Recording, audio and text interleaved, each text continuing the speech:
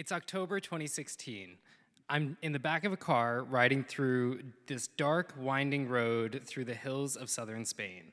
I just graduated from undergrad university with a degree in literature, and I had one class focused on teaching English as a foreign language. It's also 2:30 in the morning, and I have all of my life's belongings in the trunk, and I arrive at a very, very tiny town called Setenil de las Bodegas. And I'm on this tiny cobblestone street, and I'm in front of this doorway, which was an Airbnb I had booked, and I knock and knock and knock until I realize that this town of 3,000 people has nobody awake, and I'm stuck by myself. I try to sleep in the doorway, but that doesn't really work. So I grab all my stuff, and I walk through this tiny hilly town to try to find a hotel, to be met with another locked door. And then after that, I move to try to find another place to sleep, and I end up at a bench in the center of town where I lay down and I make the best of it. I'm there for a few hours, I get a little bit of sleep, and then eventually abuelas start to walk around the town with their children, going to the stores, and there's some cars and whatnot, and there's activity. So I get up to try to look normal, which I don't, and then I'm walking around and someone comes up behind me and he's like, "Are you Greg?" And I'm like, "Yeah, who are you? ¿Quién es?" And he's like, "I'm Julio, I'm your Airbnb host." I'm like, "Oh, thank God, finally." And he brings me back to this house, which is the first of many that I would live in Setenil de las Bodegas. So I decided to move to this tiny town to try to be a teacher of English as a foreign language and to become an expat novelist like Ernest Hemingway, only to be met with immediate homelessness, which did not really work out for me.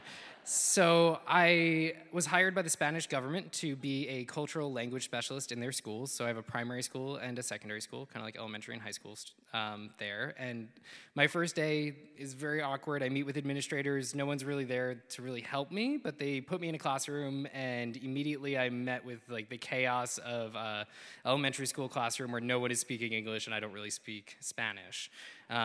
Eventually, I come to get better at Spanish, but the kids prove to be really mean. Even the little kids are really mean to me.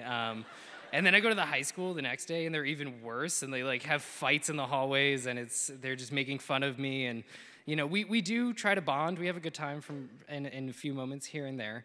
Outside of the schools, I play soccer, I play hacky sack, but also the kids only know internet English, so I'm really only ever met with like "fuck you" and "smoke weed every day."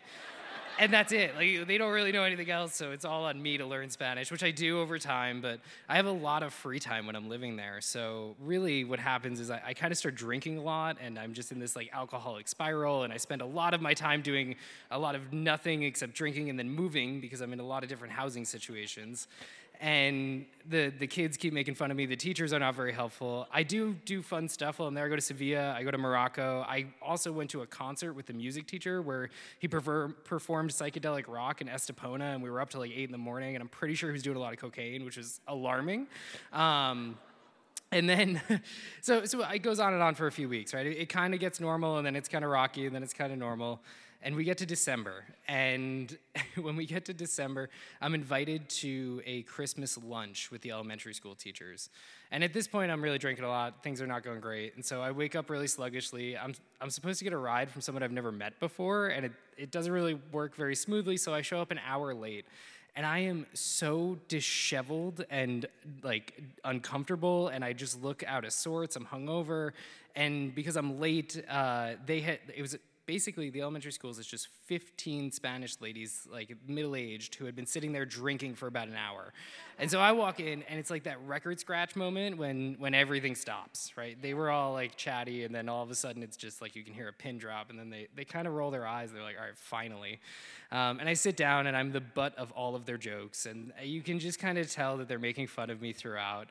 And we continuously sit there, and I was expecting 1 hour, but it ended up being a 3-hour-long lunch, and then we went out to bars afterwards, and it was just this never-ending Christmas lunch with these Spanish ladies making fun of me every couple minutes. They're looking at me, they're pointing and laughing, and I'm just red-faced and uncomfortable, and I'm wearing this giant woolly sweater, so I'm kind of just like hot and just gross. And eventually this ends, right? Like they do conclude the lunch, and I get a ride home, which is very quiet and uncomfortable. And I go home and I force amnesia on the day by getting blackout drunk. And It is what it is, right? Like, I mean, at the end of the day, the Spanish experience was one that was really delightful in hindsight, but in the moment, it was not the most fun I've ever had. And so this experience actually concludes 3 months later when, oh, I'm sorry, I forgot the most important part, the cut and run. So the next morning, I wake up and I'm laying there and I'm hungover, I'm exhausted, and I have like no time at all to get to school. I'm late. And I have this moment of realization that I could just be done.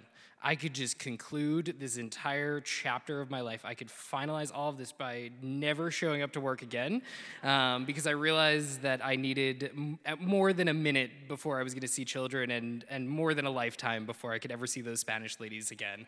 And so I decided on that morning after that Christmas lunch that I was just done with Spain. And I had booked my flights to go back to New York, where I'm originally from, and I was gonna go down to Malaga. But before I did any of that, I had to pack all my bags and I had to walk from my apartment and go through this tiny little town on the most circuitous path you could imagine to avoid all of these people who already know me by sight at this point.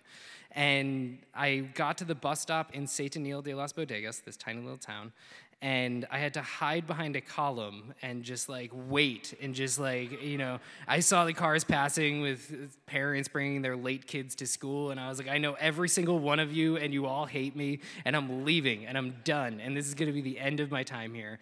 And I got on a bus from Setenil to Ronda, the place where I had the Christmas lunch, had a quick flashback, and then I was on a bus to Malaga, where I had a really fun time for a week. I smoked hash with Moroccans, and like it was just like a good time. And then I flew back to New York, and I never went back to Spain. It was just the end. No one knew where I went. It was probably utterly confusing for everyone involved. And 3 months later, someone figured it out that I had gone home, I guess, because I got a letter in the mail that said that I had been terminated from my position as a cultural language specialist in Spain, and I was pretty satisfied with that closure that it gave me. So, thank you.